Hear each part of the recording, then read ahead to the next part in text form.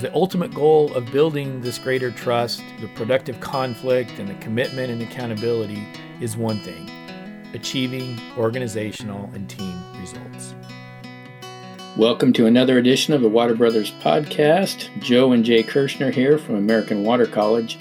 And today we want to talk about teamwork, the value of teamwork at a water utility, and how that can really improve performance, improve the work environment, and just improve the efficiency of the utility overall. So in this segment, we want to give some tips on how to lead a high-functioning team. And in our training, we talk about the 5 behaviors of a cohesive team. So Jay, why don't you kick it off and just talk to us about these 5 behaviors? Sure. You know, a productive and high-functioning team has a pretty big upside in any organization. A team that demonstrates or has these 5 behaviors that we're going to talk about, they tend to make better and faster decisions by tapping into the skills, the opinions of all their members. And then once they make a decision, they tend to be more committed to that decision and they focus on results. And really a team that exhibits these 5 behaviors is a lot more fun to be on. That's the truth. I think most people will agree that teamwork is important, but it also can be very challenging. Yeah. We have to bring together everyone's personalities, their preferences, what are their natural tendencies, and somehow we need to take people from all, possibly different walks of life, different backgrounds, and form a cohesive, productive team that's going to be able to accomplish work together. So teamwork doesn't just happen automatically. Is that what you're saying? No, and in fact, in his book, The 5 Dysfunctions of a Team, Pat Lencioni talks about how most teams are dysfunctional. And so if you don't mind, Joe, I want to just go over what are those 5 dysfunctions. And then after we do that, we'll flip it on its head and we'll say if we can overcome those dysfunctions, we can figure out what are the behaviors of a cohesive and high-performing team. Well, sounds good. Let's get to it. All right. So the first dysfunction is the absence of trust.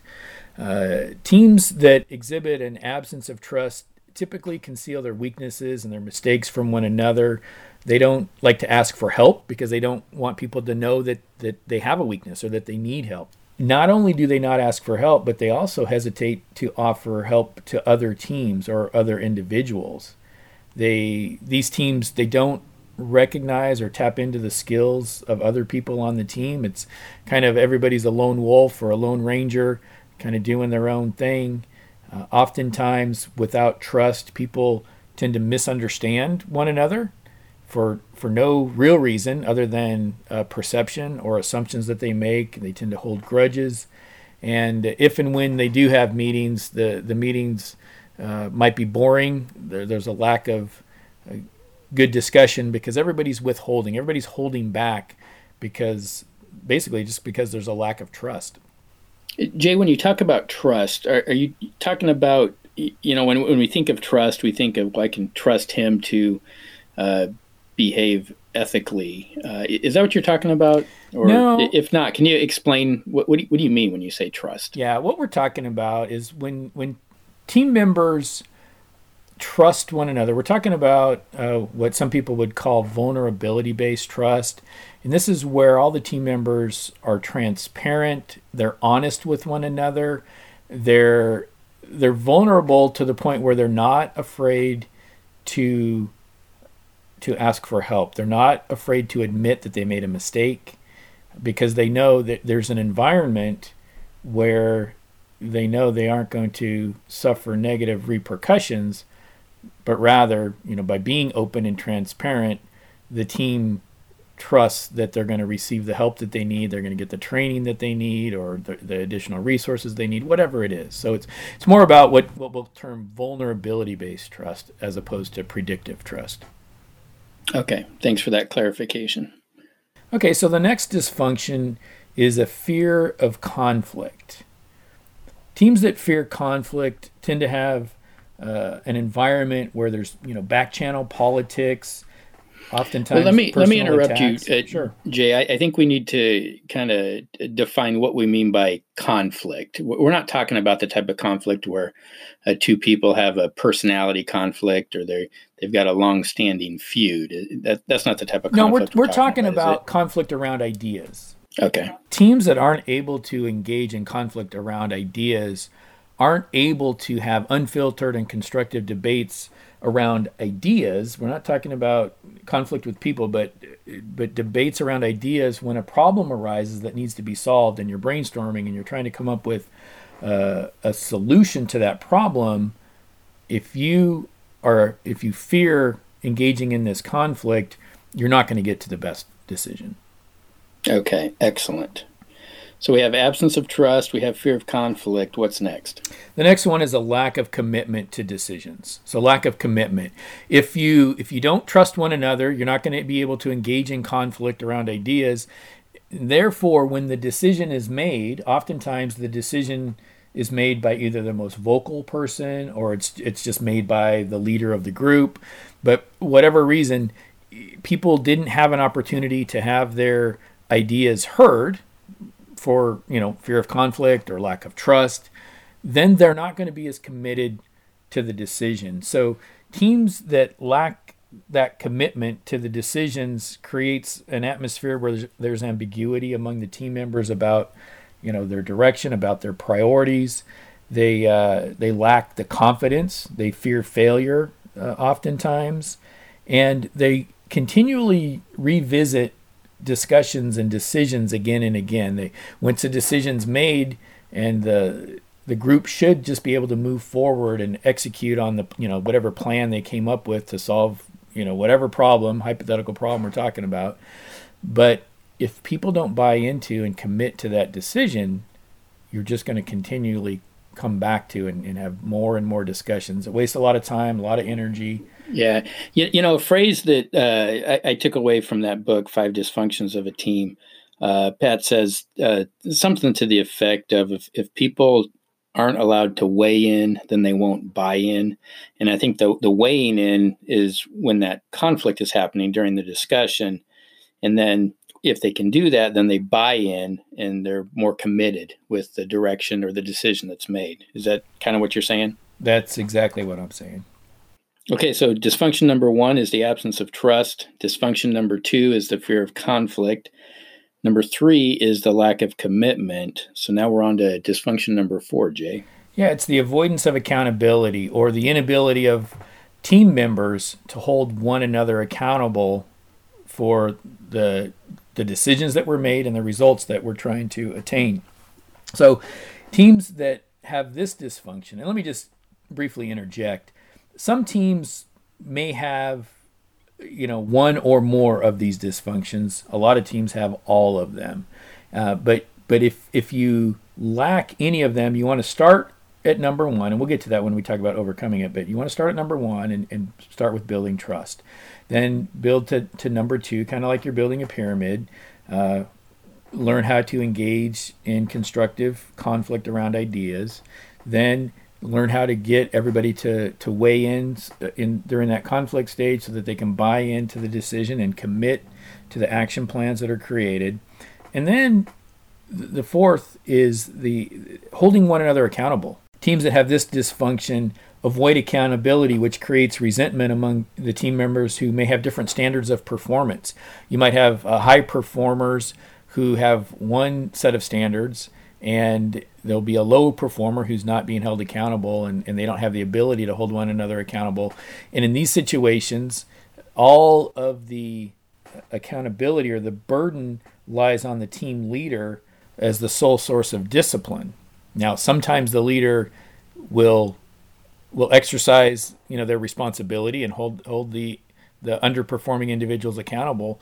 But oftentimes what we find is, that involves confrontation and conflict.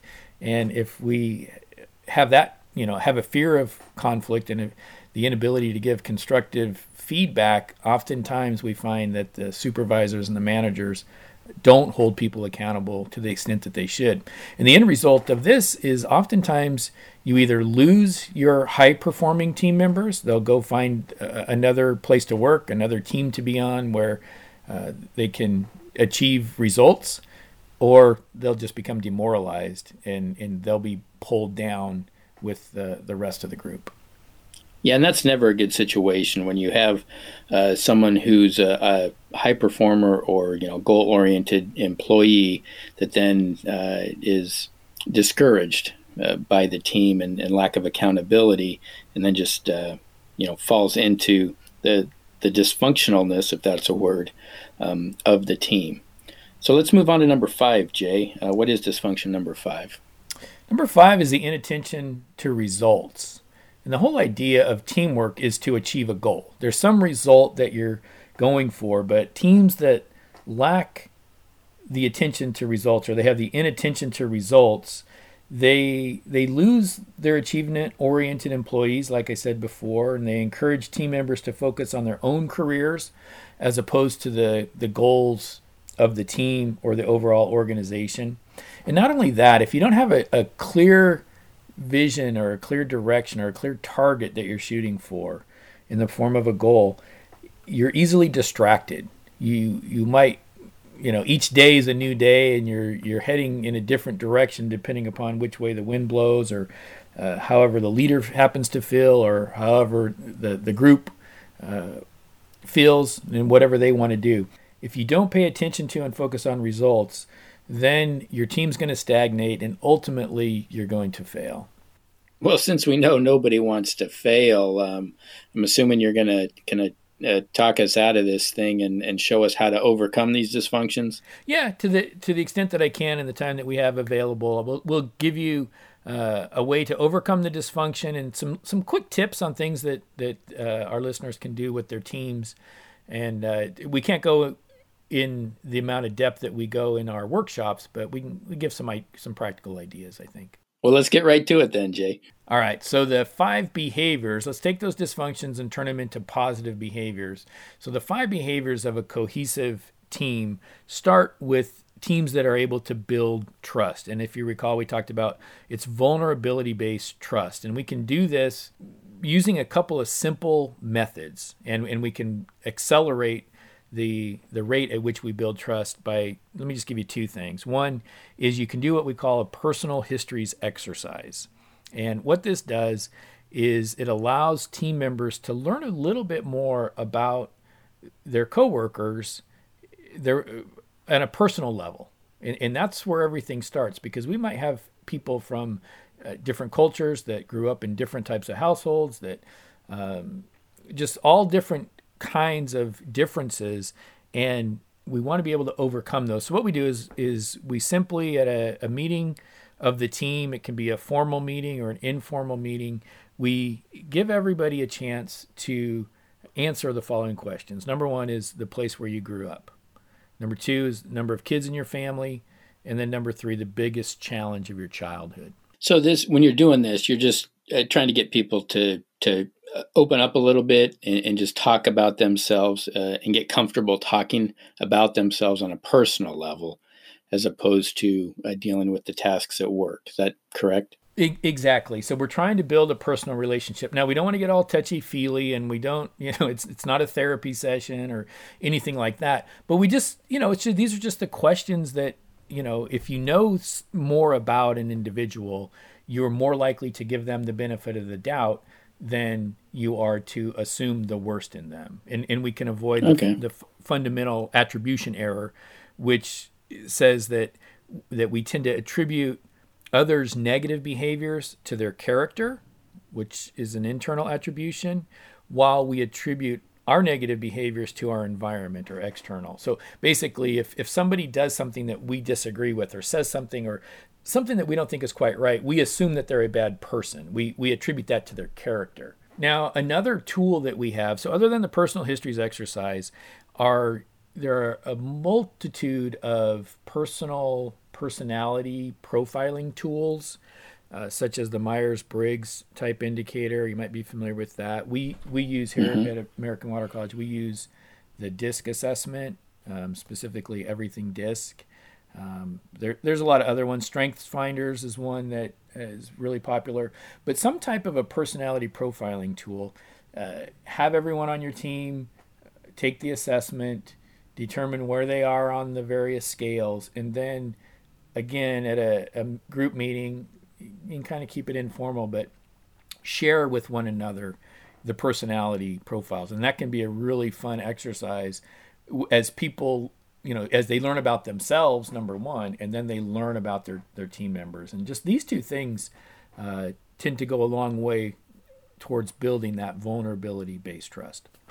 Okay, so to build trust, basically we just want to connect on a personal level and understand where each other's coming from, your background and your natural bents or your personality types, and that'll help a lot in building that trust. Exactly. Well, what about? Well, let me just real quick. As the leader, you want to make sure that you go first. So you don't want to have people talk about themselves before you want to model the behavior that you're looking for. So you should share first as the leader, and then you again want to create that environment where individuals want to give their coworkers, their team members, the benefit of the doubt.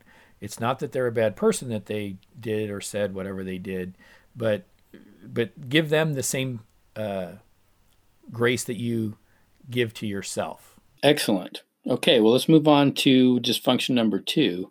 So dysfunction number 2, if you recall, is the fear of conflict. And so we want to get to a point where we can engage in conflict around ideas. If we have trust, if we've built that trust and we're giving people the benefit of the doubt, we know where people are coming from, we've started to develop those personal relationships, then we're better able to engage in conflict around ideas. Now, as the leader, your role is to make sure that the conflict and the discussion centers around ideas and not personalities, not people. And that if we have a problem that needs to be solved, that we attack the problem, not the person, is something that we like to say. Yeah, and a story that I tell from time to time comes from a team I was on, and there's a lady on the team who had great insight, great wisdom, but her conflict style was one of avoidance. Did not like conflict. So if she heard the discussion going in a direction that maybe she didn't agree with, she wouldn't make her voice heard. And it wasn't until we realized that, she feels like, she doesn't feel comfortable. We had to help her understand that it's okay to give your idea. And once we did that as a team, and, we asked for her input regularly, we had to kind of pull it out of her. But when we did, we usually ended up with a better decision. Yeah, and that's a good point, Joe. Your role as a supervisor or the leader is to look for those areas to, number one, understand the different conflict styles that your team members have. Some of that's based on personality, and you would have gleaned some insight with those personality profiles that you did back in overcoming the dysfunction number 1, the building trust. But also, one of the things we use in our workshop is a conflict styles assessment, and we have one of those available on our website as well. But if you as the leader or as other team members understand the other team members' conflict style, you'll better be equipped to do like you just said. And if you need to pull the information out of some people who might be more accommodating or they like to avoid conflict, also you will be, as the leader, more aware and able to kind of tone down and keep a rein on those that tend to be a little more competitive in their conflict style. Well, that takes care of 1 and 2. Let's talk about behavior number 3 of a cohesive team. So behavior number 3 is achieving commitment, and specifically commitment to decisions. So when team members are able to offer their opinions, debate the ideas, engage in that conflict because they trust one another, they understand each other, the leader is making sure that they find where there might be conflict and bringing issues to the surface, making sure everybody has a chance to be heard, they're more likely to commit to decisions. And that's important, because once the decision's made, you need the people on that team, the managers, the supervisors, to to not undermine that decision, but be committed to it and work with their team that they lead to bring about whatever was decided needed to happen. Exactly. And oftentimes we find if we don't achieve commitment on that decision, we come back to it over and over and over again. So one of the things that we like to do, our recommendation is that first off, we lay the ground rule that we're gathering together to come up with a solution or to make a decision. Once we decide what we're going to do, you may disagree with the decision. It may not be the one you would have made, but as a member of this team, you're allowed to disagree and then commit. So we call that disagree and commit. That's fine. If you don't agree, that's fine. But we made a decision. Let's commit to moving forward with the decision that we made. One of the things we need to do, though, before we leave that room or that meeting is write down, whether it's on a whiteboard or on a piece of paper, let's write down what the decision is, or at least verbalize it, but it's always best practice to write it down so that everybody can hear and see what did we just agree to? What is it that I'm agreeing to? And then that when people will be able to say, wait a minute, that's not what we agreed to, or I didn't think that's what we were doing, but you really want to clarify to what it is that you're committing to. And then after that, communicate. If there are people that are going to be affected by this decision that weren't in the room, what we call is cascading communication. If it's a decision that was made at the management level, and each manager or supervisor needs to then go distribute or communicate that decision with their team, they'll go down to the next level, and so they'll have a certain period of time, whether it's same day or the next day, 24 hours, to communicate the decision that was made and get a commitment out of their team as well. So we talk about disagreeing and committing, clarifying that commitment, and then the cascading communication to make sure that we're all on the same page and heading in the same direction. Well, those are some good tips, Jay. We've covered the first three. Well, let's take a look at the behavior number 4 that will help a team become more cohesive. All right, so behavior number 4 is embracing accountability, and specifically holding other team members accountable. Oftentimes, we as employees tend to think that it's the supervisor's job, and it is, and I'm not trying to relieve the supervisor of their responsibility to hold their team members accountable. But high-performing teams, really good teams, if you think about a sports team or any team in business, at a water utility, wherever, if you can get to a level of trust and the ability to discuss ideas and then commit to decisions, now everybody's on the same page. If you could get to the point to where team members hold one another accountable, when everyone's committed to the clear plan of action, then they're going to be more willing to hold each other accountable, and you're more likely to achieve the results. This isn't a comfortable place to be. And so as the leader, you're going to have to create an environment to where this peer-to-peer accountability can take place. And this is done, there's a real simple thing that's called the team effectiveness exercise, where before a meeting, you schedule a meeting, and before that meeting, you have each team member write down the answers to these questions. Number 1, what's the single most behavioral characteristic or quality demonstrated by this person that contributes to the strength of our team? And you're going to do this for each team member. So you have all your employees say, think about Jim, think about Sue, and write down what is it, their single most behavioral characteristic that contributes to the strength of our team. And then number 2, what's the single most important behavioral characteristic or quality that sometimes hurts our team? Wow, that can be boy. If you don't have trust, that's going to be a tough exercise. Yeah, and that's a good point. If you haven't established trust as the foundation, I wouldn't recommend doing this exercise. So it's going to take some time to get to the point where you do this. But as the leader, then you want to go first, and so now you're opening yourself up to where your team is going to say, "All right, this is." So in your case, Joe, this is something that Joe does that contributes to the strength of our team. And so we might say, oh, Joe's a visionary. Joe, he's fun. He's he's thoughtful. He's very analytical. He seems to always know. He's decisive, things like that. And then what are some of those behavioral characteristics? And I keep saying behavioral characteristics. We want to be careful that we focus only on things that they do, not to question their motives, not to talk about attitudes, because once you start to get too personal about motives and attitudes and things like that, people get defensive.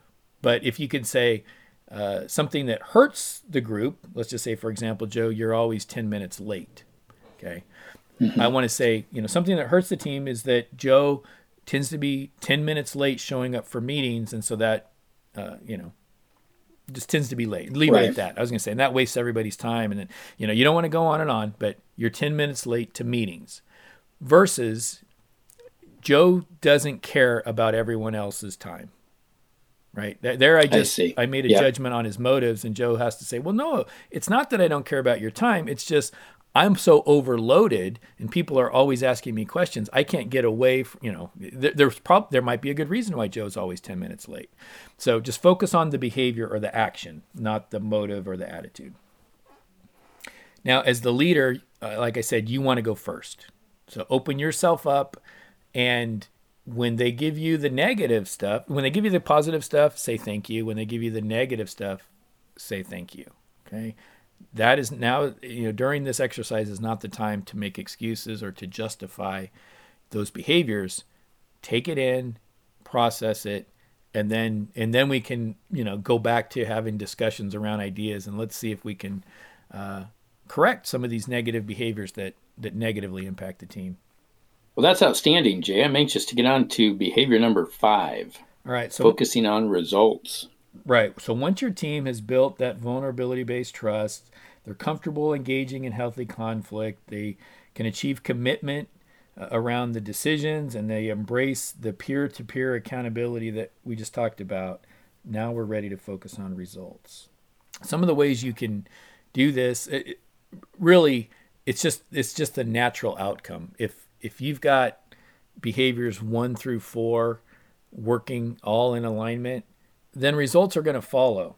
So the high-performing or the cohesive team focuses on achieving collective results, team results, because the ultimate goal of building this greater trust and the productive conflict and the commitment and accountability is one thing: achieving organizational and team results. Well, that was some excellent information, Jay. Appreciate that. And we're just going to have to leave it there for today. So for American Water College, I'm Joe. And I'm Jay. And we are the Water Brothers. We'll talk to you next time.